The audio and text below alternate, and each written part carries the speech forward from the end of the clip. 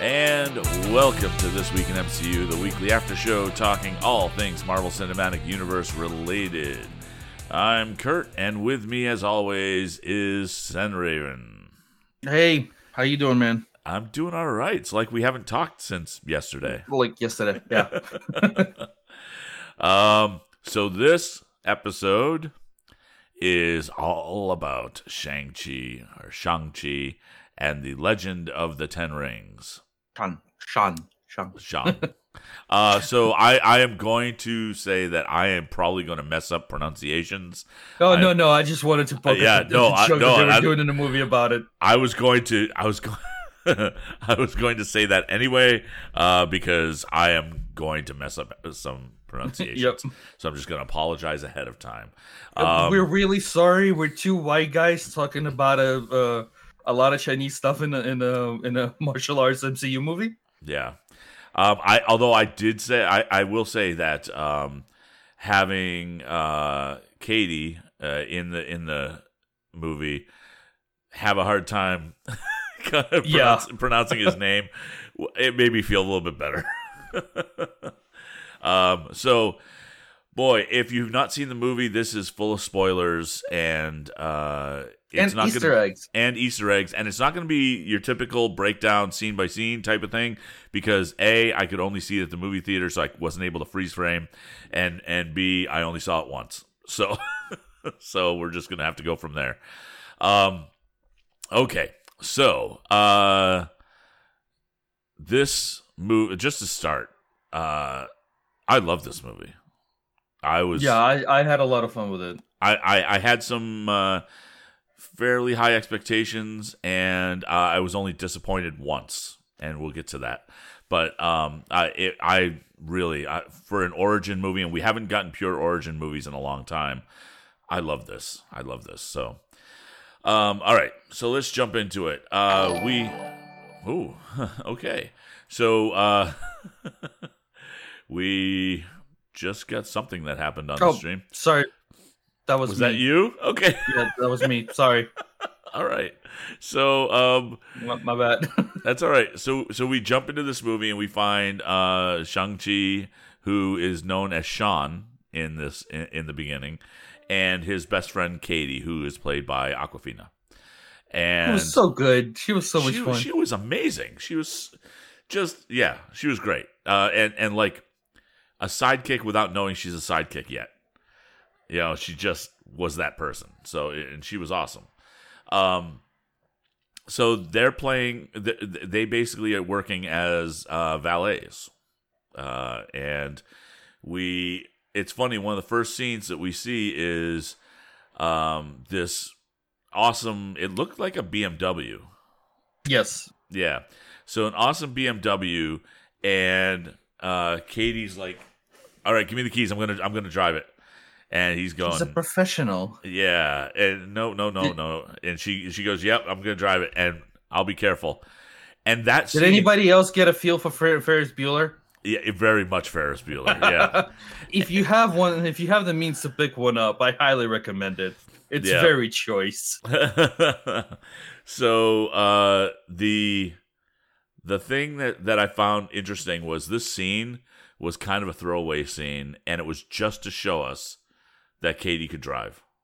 Yep. That was the only reason for this scene, because we see that a little bit later. So they're talking with friends. Their friends are concerned that they don't have any direction in their lives. Blah blah blah blah blah. Back and forth, and their friends are boring. Their friends are really boring. And then it's like the next day, and they have to go to work, and they go to work on the bus. And on the bus, we find that Sean has he's got a pendant that was given to him by his mother. In a flashback, she says, if you ever need to find your way home, this will help you, or something to that effect. And and you don't think anything of the pendant except that he's wearing it. Cool. And when we see the flashback, I'm going, oh yeah, that's going to be important. Absolutely. Because that's the way these movies go. But we're on the bus, and then all of a sudden, these thugs basically come up to him and say, "Okay, I'm going to need the pendant." He's going, "What?" This is why I don't take the Muni. By the way, they're in San Francisco. They're on the bus. The bus system in San Francisco is called the Muni. Right. So he's saying, I'm not. You're not getting my pendant. And at this point, we're introduced to Razor Fist. Razor Fist. Now, Razor Fist is a villain from Shang-Chi, but I don't consider him like anything close to an A-list villain. No, he's completely C-class, right? Yeah, exactly. And I will say that even though I know it's Razor Fist, all I kept thinking was Taserface. Taserface. And it's allegorical. Just because that made me laugh when they did the Taserface thing in Guardians. So, okay, so Razor Fist. It's a double length bus because you have to have the connector. Well, you can't do the fight scene like that on a regular bus. First of all, they would just stick to the seats, right? And people would die. So there's a great in-bus fight, and it's at this point where we see that Sean can actually fight and fight really well, and Katie has no idea. Like, she didn't know that he could fight because she doesn't know really any of his backstory. But apparently, Katie knows how to drive a bus. Yes, yeah. So the bus driver got knocked out. Just because you can parallel park a car, which I can parallel park a car, and I can parallel park a car in San Francisco, which is ridiculous. On the hill. Yes. On those if you've never been to San Francisco, the hills will kill you, literally and metaphorically, all at the same time. That doesn't mean I know how to drive a bus. Right. So Katie is like, this bus. Oh yeah, by the way, one of the first things that happened during the fight is the brake line gets cut. Oh yeah. So it's instantly. So because you can't do a fight scene on a bus in San Francisco without a runaway bus down the hills. Oh, and those hills. I gotta tell you, I cringed because I'm just going, oh, this is gonna be ugly. Because my friend and I talked about he saw it Thursday night as well. I got to see it Thursday night as well, which was crazy. He wasn't sure the path of the bus, like the road that they took, really bothered him because they specifically crest over the California Street Hill and a couple others, and they went up in the Stockton Tunnel, and then they went up in Gerald Ellis Square. So that actually, if you're worried that most people are not likely, but that route actually makes sense. It's not like, hey, we're just going to throw a couple of San Francisco locations into this bus run. Right. That path would actually work because you see like the dead end. Right. Yes. Yep. There's a spot where you see the dead end. That's a street that dead ends on top of a tunnel. So there's a drop off afterwards down to the next street. Right. And it is a ridiculous location. Because underneath that dead end is a tunnel that goes through and into the Stockton Tunnel as well. Right. So with the way they went through the city was actually fine, and it was kind of cool to see because if you ever watch stuff like what was it, The Rock. Yep. They do a car chase scene through San Francisco, roughly through the same streets. That path make no sense. Right. This one they actually were like, this actually they could have gone this way. Sure. Yep. It would have been awkward. They would have crushed a few more cars, but they could have gone this way. I was just happy they didn't do the trope of, well, we're in San Francisco, so we may as well do this car chase down Lombardi Street. Oh, God, no. Right. I was just happy they didn't do that. You do not do car chases down Lombardi Street because you don't drive down Lombardi Street. You crawl. Yeah. You do about 3 miles an hour, and the neighbors hate you. Yes. Yep. I've driven down Lombardi Street once, and I said, "This is stupid. Why would anybody do this?" It is incredibly stupid. The people that actually live there, really, I mean, you live there, you know what you're getting yourself into. But I was going to say really, that's part of it. They it. really don't like it, but they understand it's a tourist spot. Yeah. I don't know. They might have closed the road. I don't actually know.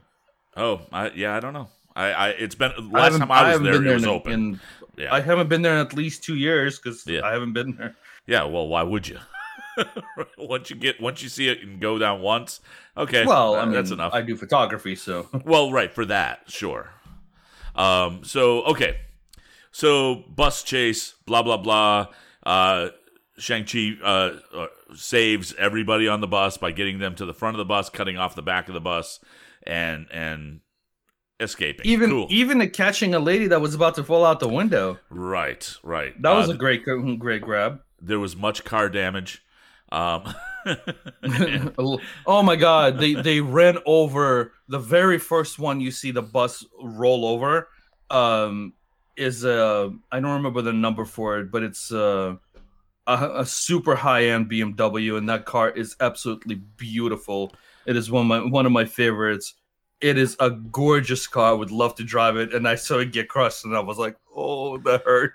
I think it's safe to say that BMW had a little product placement in this movie. Just a touch, right in the first 3 minutes of it. Right. By the way, the guy that's doing the vlogging, the guy that pulls the camera out as soon as the fight starts. I was going to mention that. Yeah. Yeah. His name is Kleb. Yep, he's from Homecoming. He's from Spider-Man Homecoming. He's the guy that yells up, "Hey man, do a flip," and he does one. Yep. Yeah, and apparently there was some petition online to get him to have Kleb get a spinoff or something.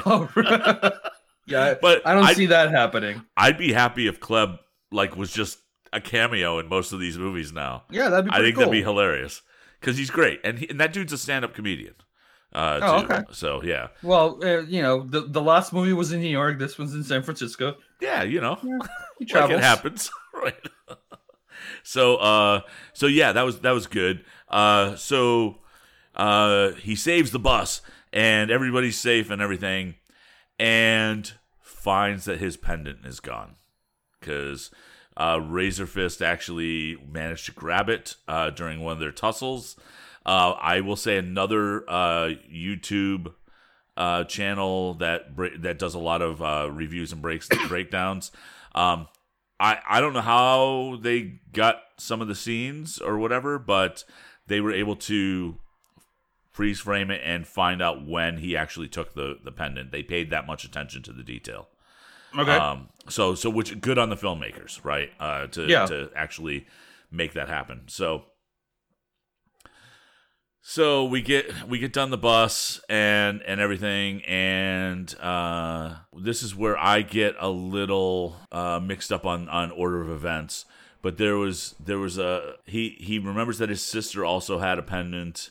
Oh, he gets a postcard. That's what it was. Yeah, he was looking at a postcard with a dragon on it. Right, which resembled an origami dragon that he got from his sister when they were kids.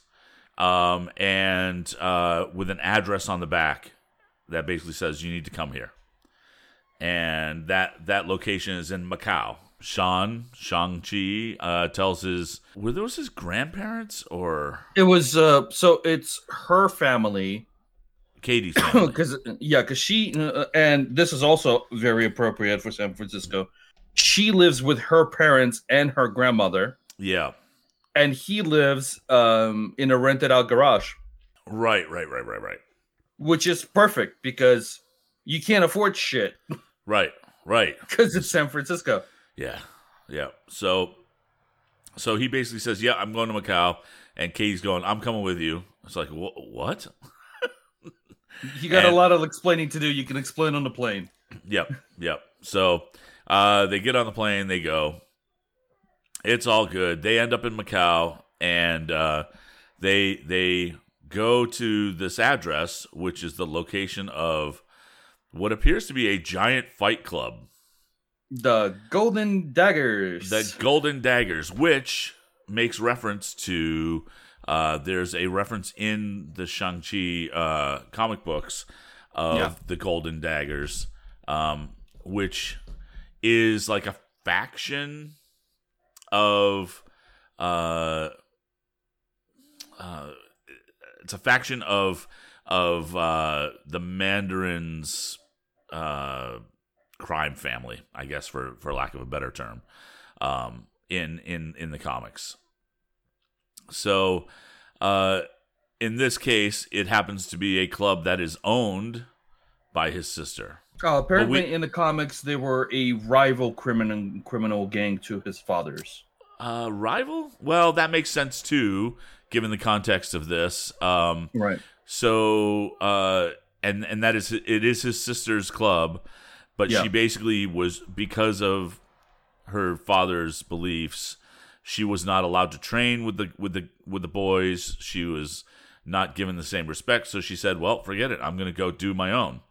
Mm-hmm. And so, splitting off like that makes perfect sense. So, in this fight club, we see there's like side rooms. There's fights everywhere, like all kinds of fights everywhere. I was kind of hoping to see some Easter eggy things in here. There were a couple. There were a couple. So there were definitely a couple. One of the Easter eggy things I saw was during one of the fights, one of the fighters' skin glowed. Like from Iron Man 2. Yeah, there was an extremist fighter in there. Right. And so he didn't blow up, so it looked like they may have actually gotten things to calm down a little bit. Somebody that could actually control it, so that was interesting. There was another fight that had a Black Widow in it. Yes, and it's been confirmed that is the same character. Oh, nice. Yeah, so she is one of the Black Widows that got freed. And she's wearing the same outfit. That's where she went. Nice. So that was very, very cool. Well, you got to make money, right? And they know how to fight, so might as well do fighting. But in the main event ring, we see Wong fighting the Abomination, which was so cool to see. It was, but it was like, well, okay. So I will say. Because they've shown that in the previews, right, in the trailers, right, and but in the previews we don't know why he's there, why he's fighting Abomination, right? Well, and I still don't know why Wong is doing this. Like, why not? Well, I think he's just bored, I guess. But he beats the Abomination, and the way he beats him was magnificent. It was smart. It was really smart. Abomination's coming in with he's not gonna outpunch him. Well, and to that point, the Abomination comes in with a giant punch. Wong creates a portal. Well, creates two portals, as if the Portal game. Yep. Creates a portal where he punches through the portal, and the other portal is aimed right for the Abomination's head. He literally punches himself in the head and knocks himself out. Yourself? Why are you hitting yourself? Right. It was brilliant strategy.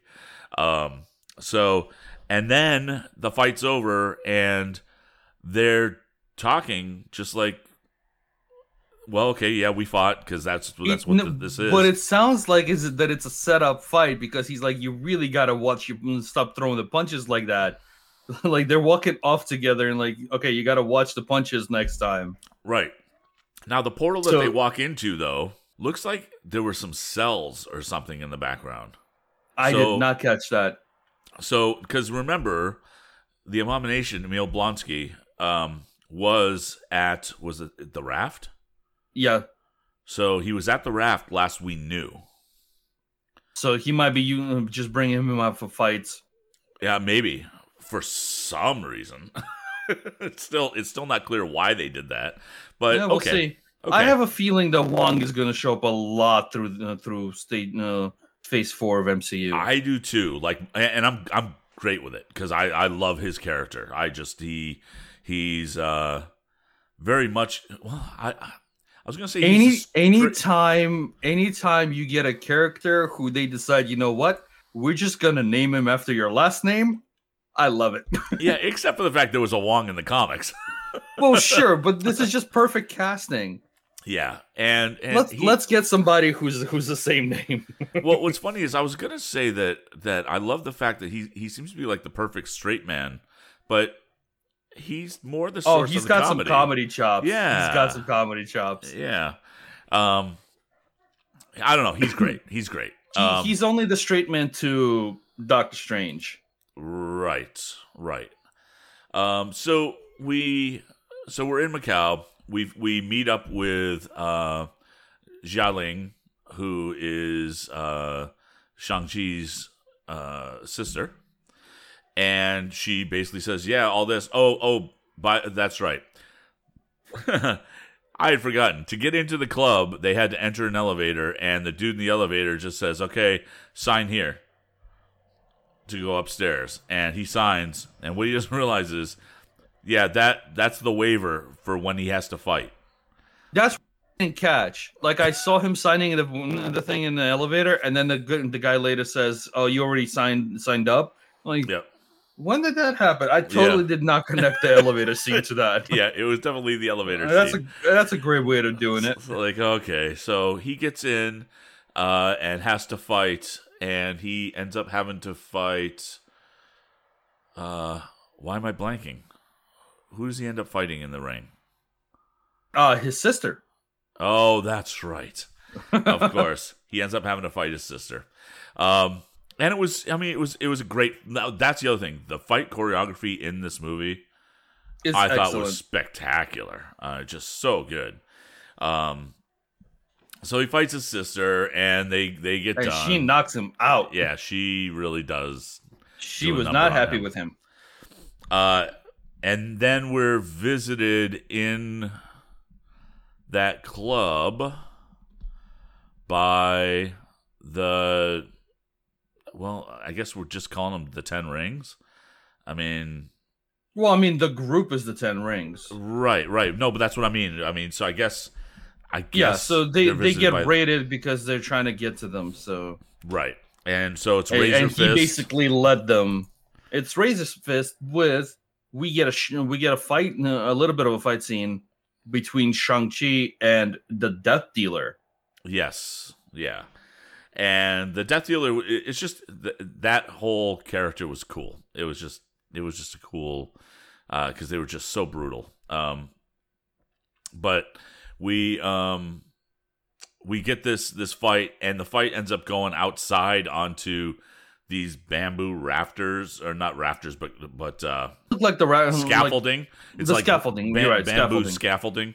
And of an extremely tall building, really tall. And because when they come up to it and they see how tall the building is, I was like, nobody's falling over that one. Yeah. Oh wait, everybody's falling off. Everybody's falling off that building. So, so they get raided. Xialing takes off with her assistant, announcer guy, manager, something. Yeah. And they get into it like a hidden elevator or a hidden room, and Shang and Katie have to make their way out, and they end up doing this fight out on the scaffolding, and Katie is about to just die. She's like going over the edge, and Xialing comes to save her. Just brings her inside. She comes back. They finish the fight and they get the hell out of there. That whole fight scene was amazing. They try to get the hell out of there. They wind up on the floor where Shang-Chi starting fights with Death Dealer, right? And then Daddy shows up. Yep.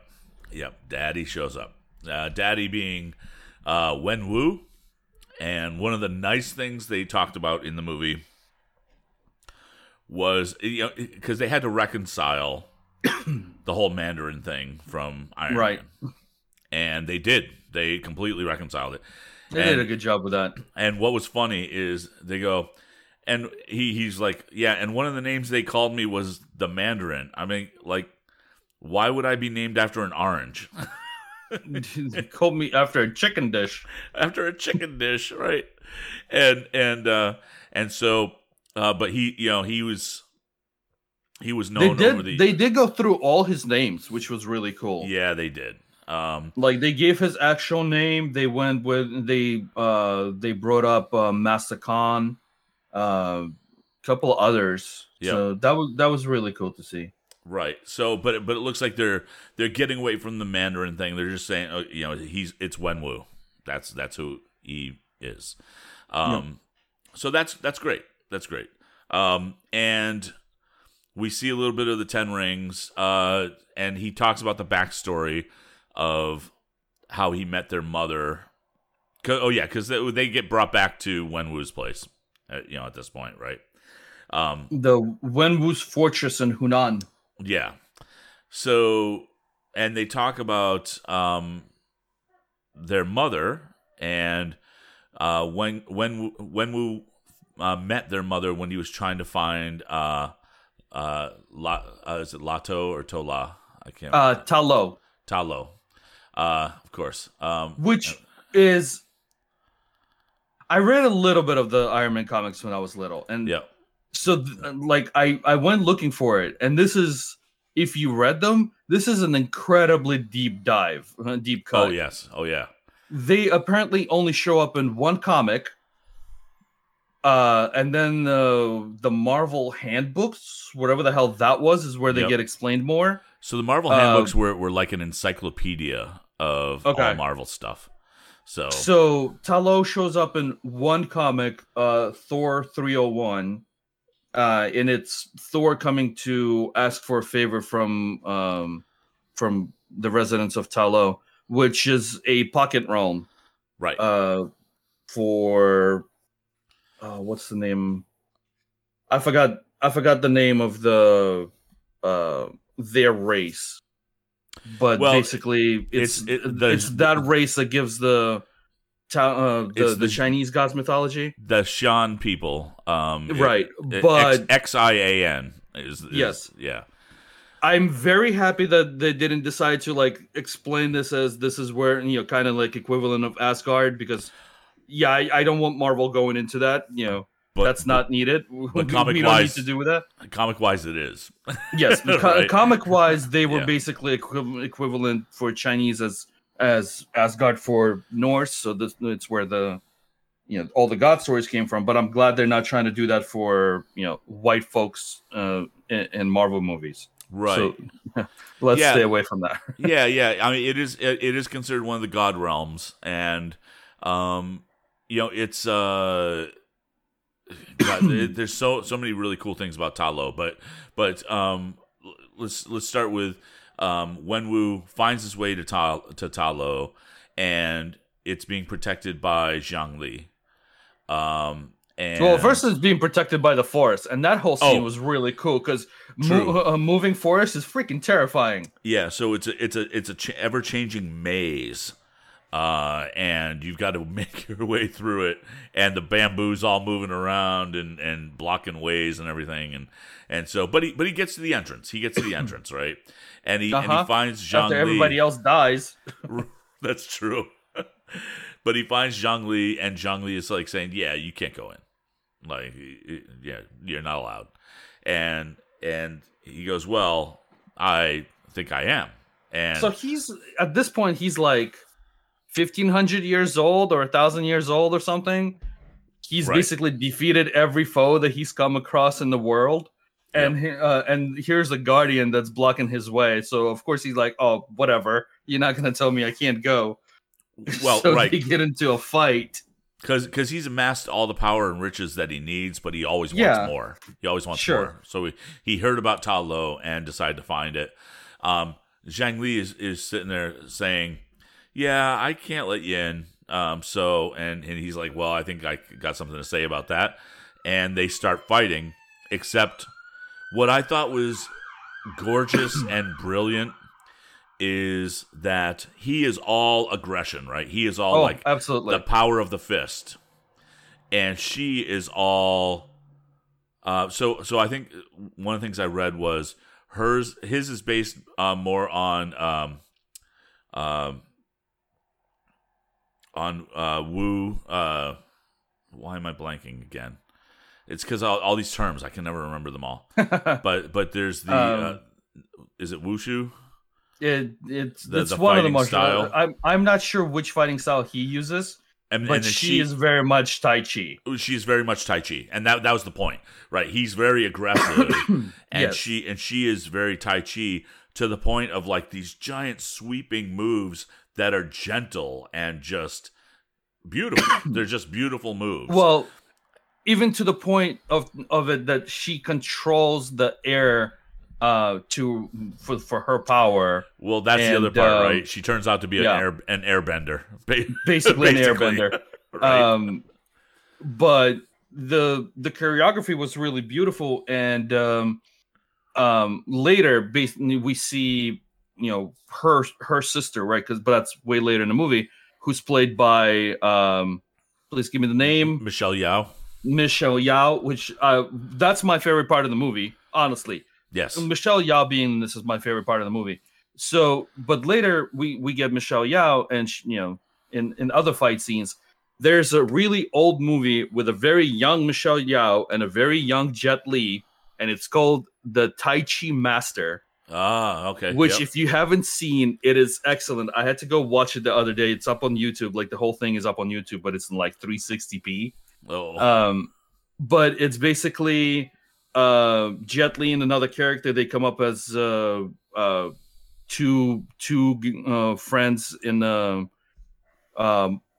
I guess Shaolin monastery, and then they go their separate ways, and they're enemies. They fight later. Jet Li loses, and then he learns. He basically learns Tai Chi, and it's shown like him learning the movements and everything. It's really cool to see. And they use some of the stuff in here that's the same stuff in that movie, and it was really cool just to watch those big flows and all the air movements and everything.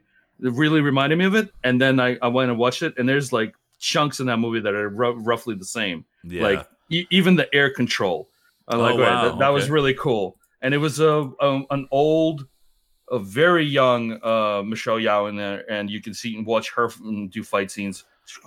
She's always been incredible. She's one of my favorites for this. Yeah, I think I first noticed her, and I think it's Michelle Yeoh. I think I may have mispronounced. So, yeah. But I think I first found her in Crouching Tiger, Hidden Dragon. Right. So and just again, she, you know what it is?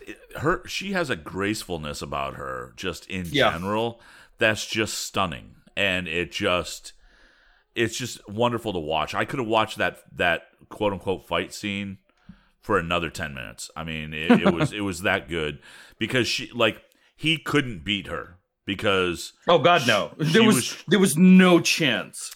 Yeah, and they ended up falling in love because it made me think of yin and yang. It's the opposites kind of attracting, that kind of thing, and they end up falling in love. He gives up the bracelets, and by gives up I mean just puts them away. But that is like, for him, after how long he's had him, that is a big give. Huge. She leaves Ta Lo because Ta Lo would not let her bring him in. Right. So she gives up Ta Lo to go be with him, and then they had 2 kids. Yeah. So they had 2 kids. They had Shang-Chi and Xialing, and everything's good until she gets basically killed by the Iron Giants, or not Iron Giants, the Iron Hand, the Iron Ring. No, the Iron. It was something. It was Iron something. I really don't remember the name. Iron something gang. Yeah, I don't remember the name, but like, she basically took everybody out, and it was like, you don't see the fight, but there was a lot of people coming into that fight, and I would have loved to have seen that fight, because it would have been like an old Hong Kong, kung fu movie style fight scene, and it would have been really awesome to see it. But it's not needed. It would have prolonged. It would have been a 10-minute fight that this movie does not need, but would be really cool to see.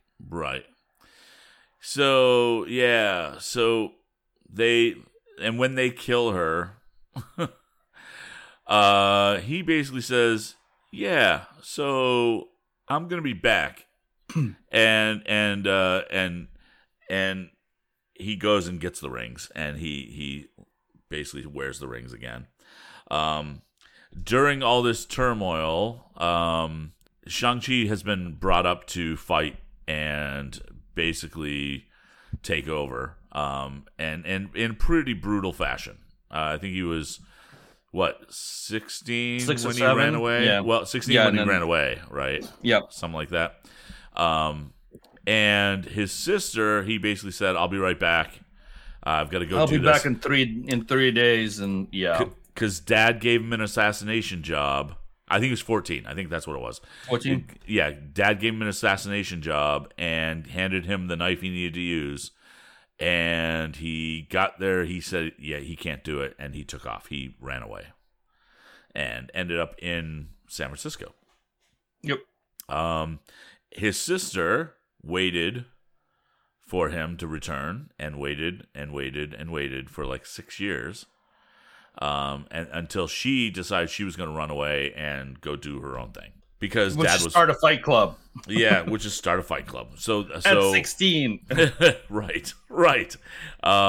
So then they're now all pulled back into this whole realm. And the way, one of what they find out is that Wenwu says, I'm going to go back to Ta Lo and get everything I need to get out of there because I'm hearing your mother calling to me. She's trapped in Ta Lo.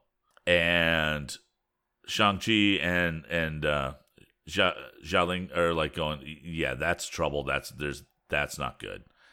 that's not. There's no way that's good.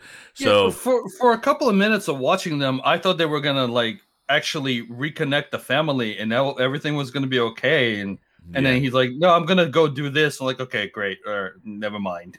Right.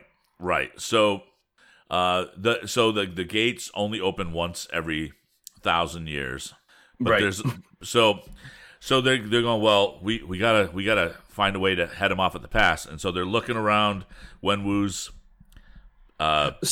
fortress. So at the fortress, and the why this is why he wanted the medallions, right?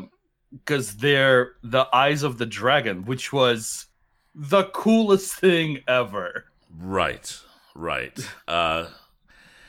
So, but once they figure that out and they figure out the map and everything, Shang-Chi is like, well, we got to get there ahead of him. There's no good can come from this.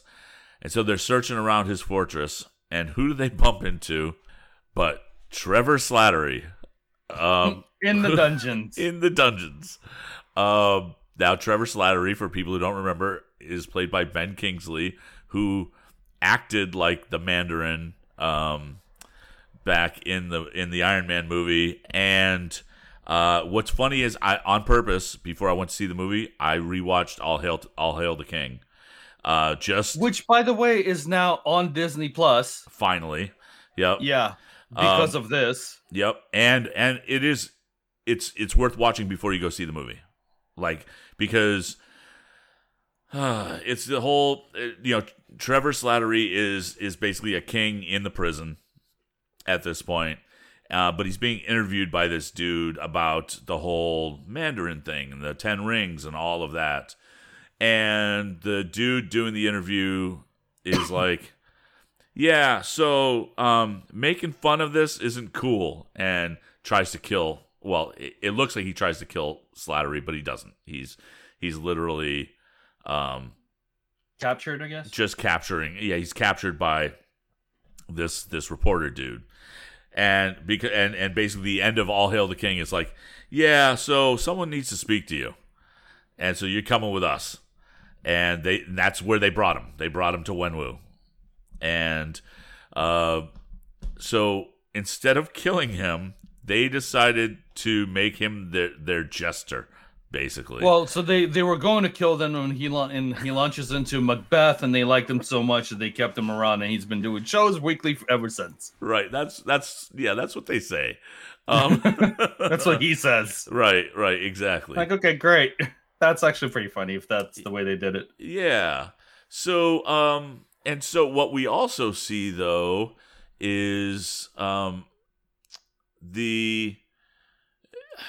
can't remember the name of the creature, but there's a faceless creature that looks kind of like a dog, a winged puppy with wings. Yeah. It's adorable, and I want a plushie. you got to imagine those are coming, right? I mean, They better be they because it's gotta Disney. be, right? So there's well, we'll get into that, but the creature that he has, I believe, was called. Oh, I'm not even trying. Yeah. Nope, I don't have it right here. It is one of the creatures from Tello that got out and then well, the Mandarin picked it up and brought it back when one of his tries to get into Tello, right. and it's been in the dungeon ever since, and became a pet for Trevor. Right, and Trevor named him Morris, which he thought was invisible. Because why wouldn't you think that a faceless winged little creature would be a real thing? I'm in the dungeon. I'm locked up. I must be hallucinating. You're my best friend now. Right. Yeah, it was. So what was really funny is when that creature comes out, and Shang-Chi sees it. Trevor's like going, "Oh my God, you can see him!" I thought I was going crazy. And I'm sorry, I'm looking up the creatures of Talo just because it's going to bug me. Because one of the criticisms. So the creature can speak to Trevor somehow, right? You've been locked up together long enough. He kind of understands him. Yeah, and so the creature says Trevor says, "Hey, so Morris says he can lead you there. He's 90% sure he can navigate the path for you." And then we hear some Morris kind of squeal a bit. We hear chirping. And 19. No, 19%. 19. Yeah. So we see that happen, and oh geez, why are you doing this? All right, so that is called the Dijang. Was the name of that creature, and so they get into they steal Razor Fist's car, which has Razor Fist all over the side of it. That's what you get for making it the coolest car in the parking lot. Right. His keychain says Razor Fist on it. I mean, it's just. I will tell you that one of the stupid little details that I loved about this, when they stole the keys and the car, they took all the other ones. They took all the other keys. It was great. It was brilliant. It's like, yes, of course you do that because nobody can chase you. Well, at least for a little while. Yeah. So they enter the bamboo forest, and it's a moving maze, and Morris is like speaking through Trevor, going hard right, and of course Katie's driving. Yep. Because she's an excellent driver. Definitely an excellent driver. Definitely an excellent driver. But this has already been established, right? Which is great. Right. So and Trevor is so chill in this, and he's just like, "Oh, yeah." Morris says you might want to go a little faster because the forest is closing up behind them at a really rapid rate. What happens if it doesn't? If the forest eats you? What do you mean? I don't know. He just says it eats you. Right. Right. So they get to the end. The forest closes in front of them, but they burst through, and they're there. And it was a really cool car chase ish. Kind of a chase, yeah. Yeah. So they get out, and well, they're driving in, and they're seeing like all these fantastical creatures. So they break through the forest, and they went up in that open in the clearing where the fight scene happened before, and then they drive through. Basically, Morris says just go through the waterfall. So they go through the waterfall, and then you get a portal, and like a water portal opens up. And we've seen different portals from MCU. We get the Bifrost one. We get the yellow one from Doctor Strange. We haven't seen We have not seen a water portal like this before, and then the I love the effect on that. But the water portal, in the way that the shape and the animation of it is exactly the same as the Doctor Strange portals. Yes. It's just water. So it's all magic because it's Right. it's a magical, it's a water portal, but it's all magic. So they're keeping the same styles of it, which they're the amount of detail that MCU just like putting through to connect everything is freaking awesome. Because the water portal, I mean so that orange portal that Strange uses, the regular magic portal, it it has the portal that opens up that you can step through, but then there's that outside ring that keeps rotating, right? In the opposite direction, and the water portal exactly the same thing, and it was just, I love that. It's awesome, and we've seen other portals that aren't like that, but they're not. Because the Bifrost isn't. Well, the Bifrost is not a circular, and the TVA one is not either, because the TVA one is a door. It's just a door. It's just it's a technology portal. So. Anyhow, I geeked out a little bit on that because I thought that was awesome.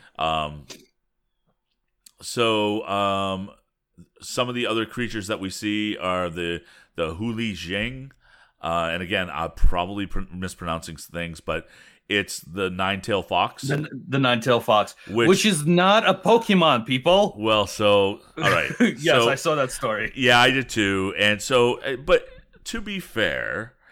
To be fair. Honestly, Pokemon takes a lot of its creatures from different mythologies and whatnot, and having a Ninetales, that's not crazy. No, it's not. So I would stop giving the Pokemon people a bunch of crap. No, but the bunch of crap is this Shang-Chi did not take from Pokemon. Right. So, but it's an opportunity Shang-Chi did for not them put Pokemon into the movie. Right, but people were getting ticked off that people were thinking that they took Pokemon, and it's like, no, it's just an opportunity to set the record straight with them and make them learn. We see Shishis, which are the guardian lions. Oh God, I love the guardian lions. They were awesome. They just looked awesome. It is one of the food dogs are one of my favorite things.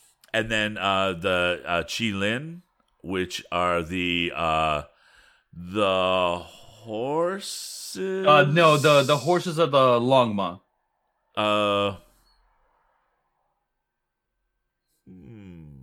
The Qiling was the horn creature.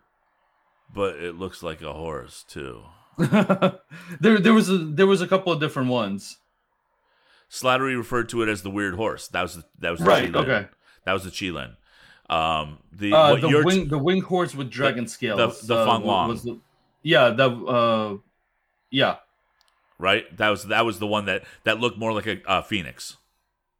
No, that's the Firebirds. Well, okay. Again, as far as mythology goes, and every culture in the world has its own mythology. Roman and Greek, I'm really good at because, well, it's the same stories. Because if you learn one, you learn the other. Right. Norse mythology, I'm pretty damn good with. Egyptian, I'm decent at. Chinese and Japanese mythology, I really don't know a lot. I really do want to learn more of that. And African mythology, I just don't know anything about it at all. So they got a lot of different Chinese mythology creatures in there, and they look beautiful. Yeah, they really do. They really do. And then obviously we get some dragons, which we will get to. So. All right, so they're there. They immediately, the residents of Ta Lo are like going, yeah, you can't come in here, and turn back or we'll kill you, pretty much. And then Michelle Yeoh comes out, and she plays Jiang Nan, who is Shang-Chi and Xiaoling's aunt, and the sister of their mother, because I can't remember her name. Their mother, I can't remember her name either. So many names, I just can't remember them all. It's too many. There really is too many names. So she basically says, "Nah, let them go. It's all good. They're family. They're family." Great. It's a Fast and Furious movie now. Right. So they start talking, and Michelle Yeoh like fills them in on everything that happened and whatnot. Gives them a little bit about a backstory about the gate, the dark gate that their mother is presumably behind, which she's not. Spoiler, she's not. And while Shang-Chi is talking, Katie gets brought to, she's handed a bunch of arrows and bows, and is told, okay, go train. And she's like, wait, huh, what? And she goes and she starts training with a bow and arrow, which I thought was just a fun touch. We learned that all of their weapons and the power in their weapons are granted to them by the Great Protector. Yep. And the Great Protector is a dragon. And all, like, if their weapons are made out of substance, it's made out of dragon scales. That the Great Protector has given them. No. All the armor is dragon scale armor, and oh my god, I want dragon scale armor. Yeah, no kidding. And one of the cool things is the reveal of the armor for Shang-Chi and Jialing. And I think hers actually look way cooler. His is more comic accurate for him. I like the red armor on him, yeah. But her white dragon scale looked freaking beautiful. Yeah, it looked great. So we're all there. One of the things we didn't really mention was the rings themselves. They kind of passed it off at the beginning of the movie, basically saying that the rings, it's not clear how he found them, but it was either in a crater or a tomb or something. Which is both, I guess. Yeah. So, depending on the story, because basically in the comics, it's what he finds the crashed ship of whoever it was, and then he kills him. Right. So it's a crater from the ship, and it's a tomb of the guy that he killed, and then he took. From what I remember, and a little bit of the reading, they were engine components. But for another read, they were like, the rings in the comics were basically like prisons for souls of different galactic fighters. So there's a lot of different weird shit in the comics about the rings. Well, and so they're taking some liberties here, right? Because in the comics, the rings were definitely of extraterrestrial origin, and each of the rings had a different power. Right. Now, in this case, they don't.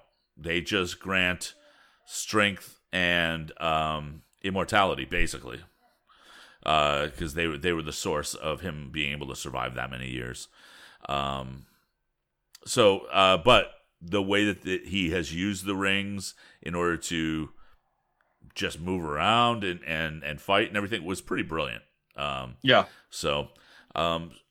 they're in Ta Lo, and they're getting used to things, and they're getting ready for the fight because now they know that Wenwu's coming, and we see Wenwu finally arrive, and Wenwu and this was not clear to me how this was able to be done, but it appeared that all the weapons that Wenwu had on his side appeared to be powered by the rings. They had that same blue. It could be just. I mean, they're more electricity based or something. I guess, but it just. So you know what it reeked of? It reeked of Captain America, where the weapons that Hydra had were all derived from the Tesseract. Right. Exactly. So it kind of felt like that. So regardless, we've got blue versus gold, I guess, or red. Blue versus red. Red versus blue. Which is a great series. If you guys haven't seen it, go back and watch Red versus Blue. It's so good, but so old. Such a throwback. It's so old. So we get this giant fight, as you would expect. And it's all because Wenwu needs to go to that dark gate and and open it up. release his dead wife, which he thinks is in there. Well, and he's hearing voices, and it's all Right. it's all really kind of a siren's call thing, right? Where it's Absolutely. like, he's being called to do this. He believes she's there. She's definitely not there. But we know who is there because Auntie Han gave the entire background story of Talo and their people and what happened there. Yeah, and the Dweller in Darkness is what's behind there. Now, I did a little bit of so yeah, back in the old days, Talo, the Dweller in Darkness was attacking Talo and was able to be fought off by the Great Protector, the dragon, and locked up in this dark gate. So the Dweller in Darkness, though, comic-wise, I did a little research. It may or may not be the same character, but it's known by the Dweller in Darkness, the Dweller, and He Who Dwells in Darkness. I mean, it's just all that. And Right. the Dweller in Darkness is a fear lord. Yeah. And a demon. And a cousin. Yeah. And a demon that originated from the dimension Everinye, I guess. And was an embodiment of humanity's collective fear. Right. And the cousin of Nightmare. Right. Which, if they already cast it, Nightmare is supposed to be the main villain for Doctor Strange. Exactly. So, and I hope the casting rumors are true. I haven't heard any new ones in a while. Yeah, I haven't but the either. casting rumors for it was that it was David Tennant was supposed to be playing Nightmare. And oh my god, I really want that to happen.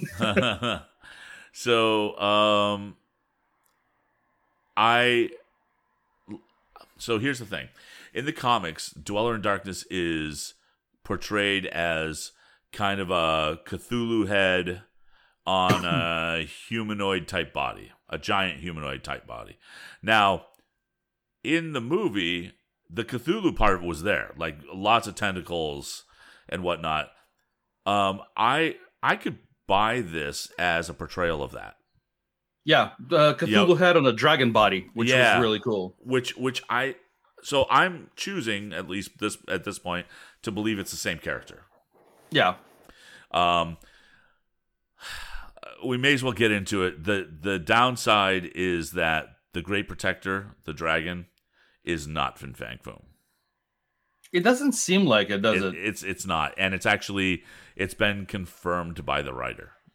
Oh, okay. Yeah, I didn't know that part. And Fin Fang Foom is green for one thing, and this dragon was white and red. Which white and red, same colors as the outfits, which makes sense. Yes. Yes. The white dragon scales and the red dragon scales, and the coloring of the protector. Yeah, they were consistent. It was a really nice touch.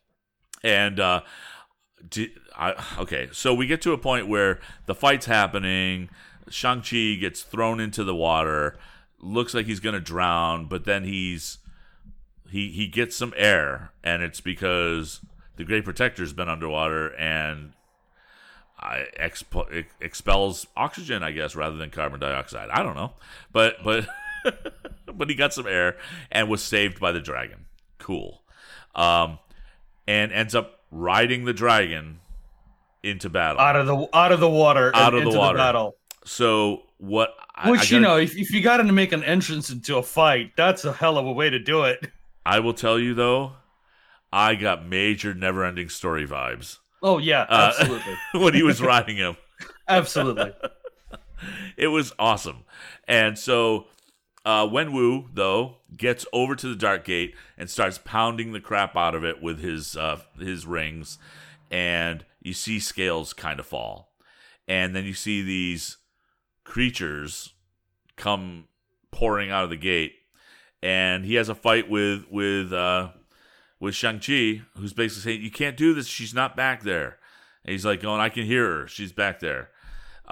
He simultaneously, opens up the gate and ends up losing to Shang-Chi. This giant fight. The fight was great because Shang-Chi started fighting in the way that his mother was fighting and Yeah. the way he was taught by his aunt, and ends up taking the rings. And what I thought was cool about that was so the rings changed color for him. Yeah, there's a shot in the fight where he basically grabs half of the rings and they change color to red. Right. So you got the red rings versus the blue rings in there. And then his dad basically gets them back,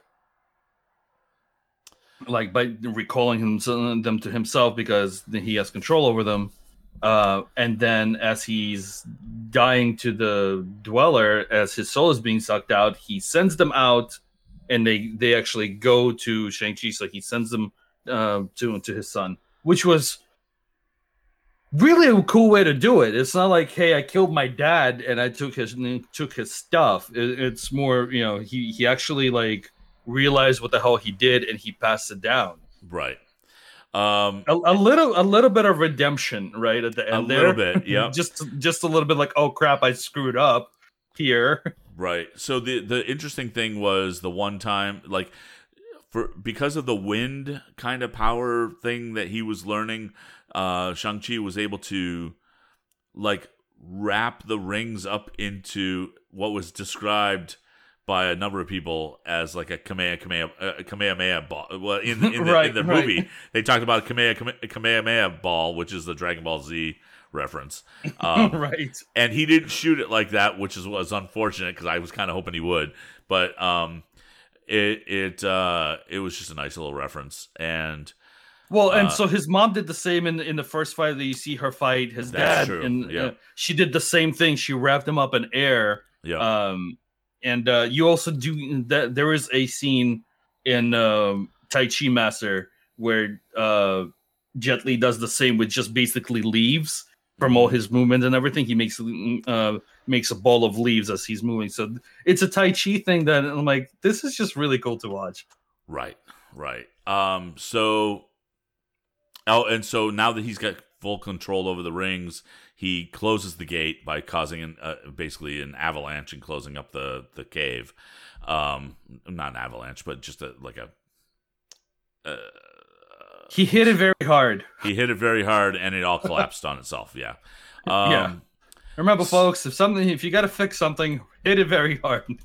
So, and obviously, we're not going into great detail about the battle because you really do need to see it. Because we wouldn't do it any justice at all. No, because it's really quite a stunning battle. There's a point where the Dweller in the Dark is sucking the soul out of the Great Protector Dragon, and gets fought off by an arrow to the throat shot by Katie, which was awesome.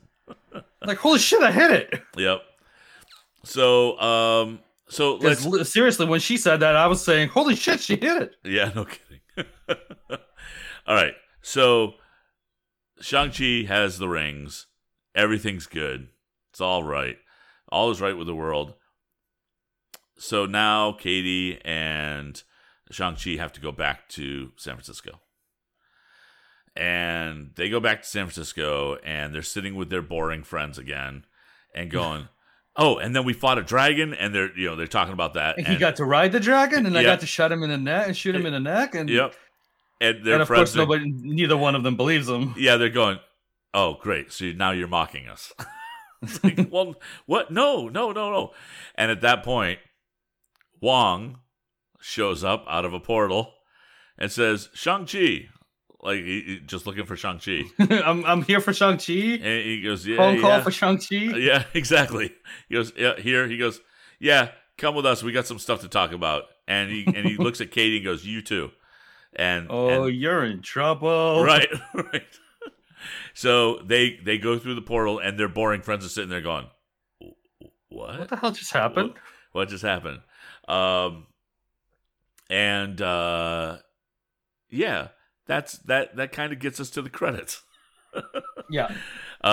So we get 2 credit scenes, right? So we have the the first credit scene, the mid-credit scene is with Wong and Shang-Chi and Katie, and they're looking at the rings, and Wong's trying to decipher where they came from, what their origin was, and we see hollow projections of Bruce Banner and Carol Danvers. Now, I say Bruce Banner because he is not hulked out. No. He is and his just arm Bruce. is in a sling. And his arm is still in a sling, which is a little odd. He's not even Smart Hulk. He's just, he's just Bruce Banner. He's just Bruce Banner with an arm in a sling. But his arm is still screwed up from the snap. So we had a date for when Endgame happened. Yep. Wasn't it like 2024? Yeah, it was. I'm pretty sure. Okay. So this movie is basically right afterwards. It got to be close, right? Yeah, it's super close. So the timeline for it is basically I actually just had it. Where did it go? Where did it go? There it is. Loki, Marvel What Is, WandaVision, Shang-Chi, Falcon and the Winter Soldier, and then Spider-Man Far From Home. Yep. Okay. Basically, it falls right before, like right in line with Falcon and the Winter Soldier. Right. Because when they say that Talo, the gate to Talo only opens on a specific date, that is a Chinese festival day. That's April 4th in 2024.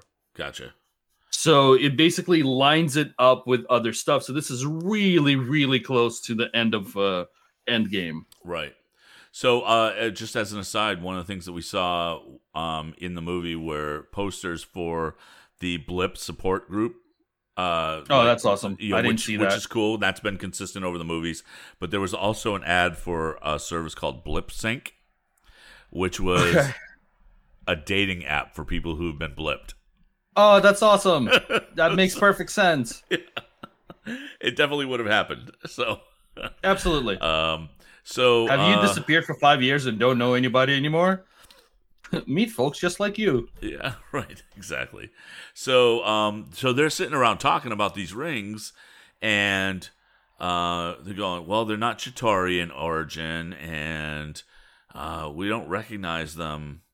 But they zoom in and they see there's like they're pulsing. There's like a blip that's happened. Not a blip as in like everybody's gone, but just like a pulsing. And yeah, there's definitely a tone that they're giving off, like a beacon, right? And they're saying that, but who's it going to? And so that's the question. Carol abruptly has to leave because she's got to go check something out. You can get my number from Banner. Yep. And Bruce is like, I don't have her number. I don't have her number. She does that all the time. I don't have her number. Right.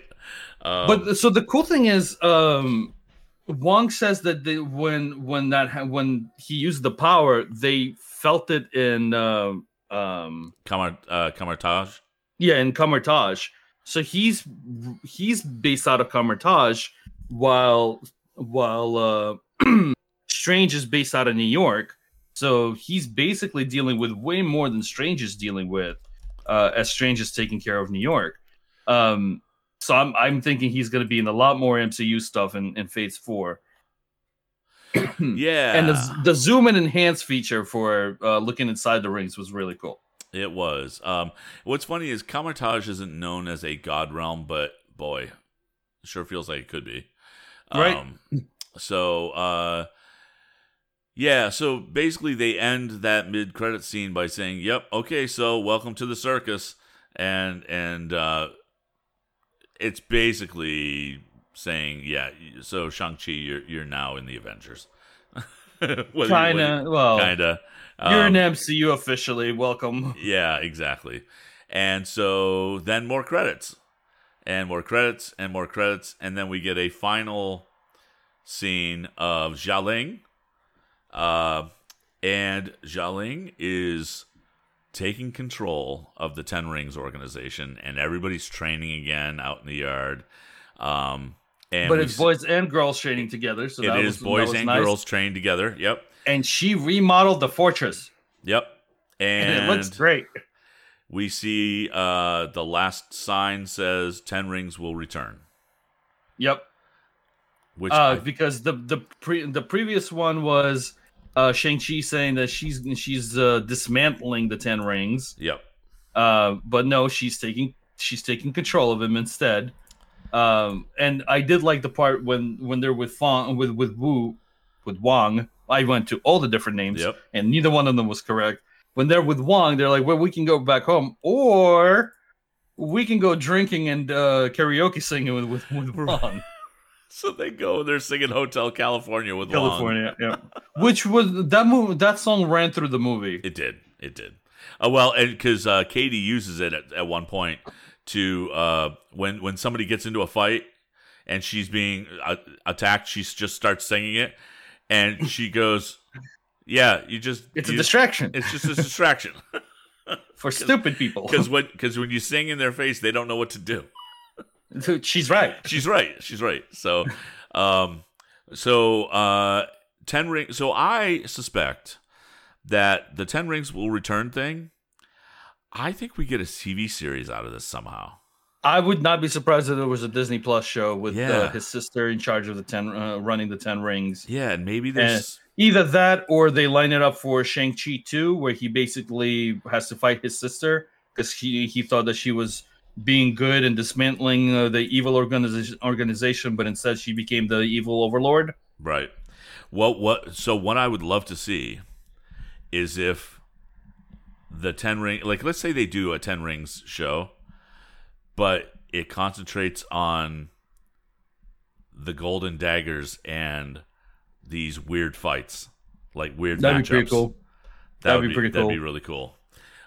So that's kind of it for the recap. I love this movie.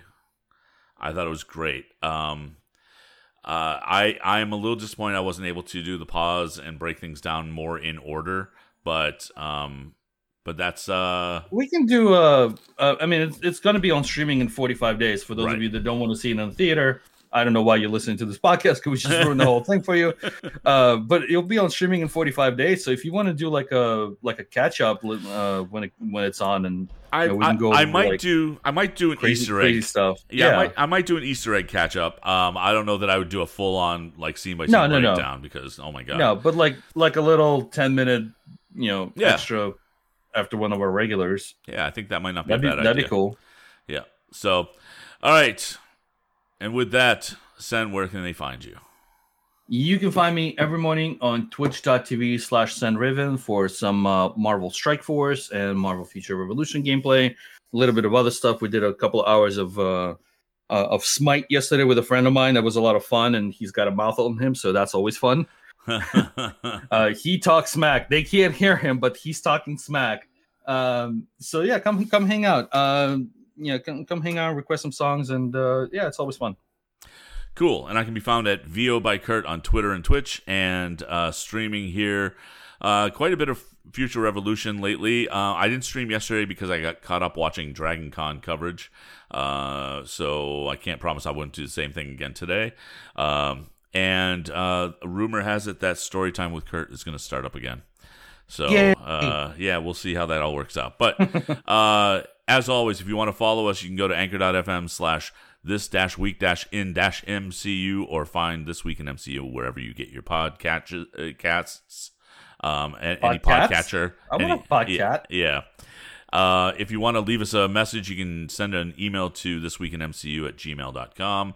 And if you leave us a 5-star review on Apple Podcasts /iTunes, we will read it live on the stream at our next recording. We will see you next Saturday morning at 10:30 a.m. Eastern Time, 7:30 a.m. Pacific Time for episode 5 of What If. And with that, we'll see you next week. Waiting on you. I just did it. Bye.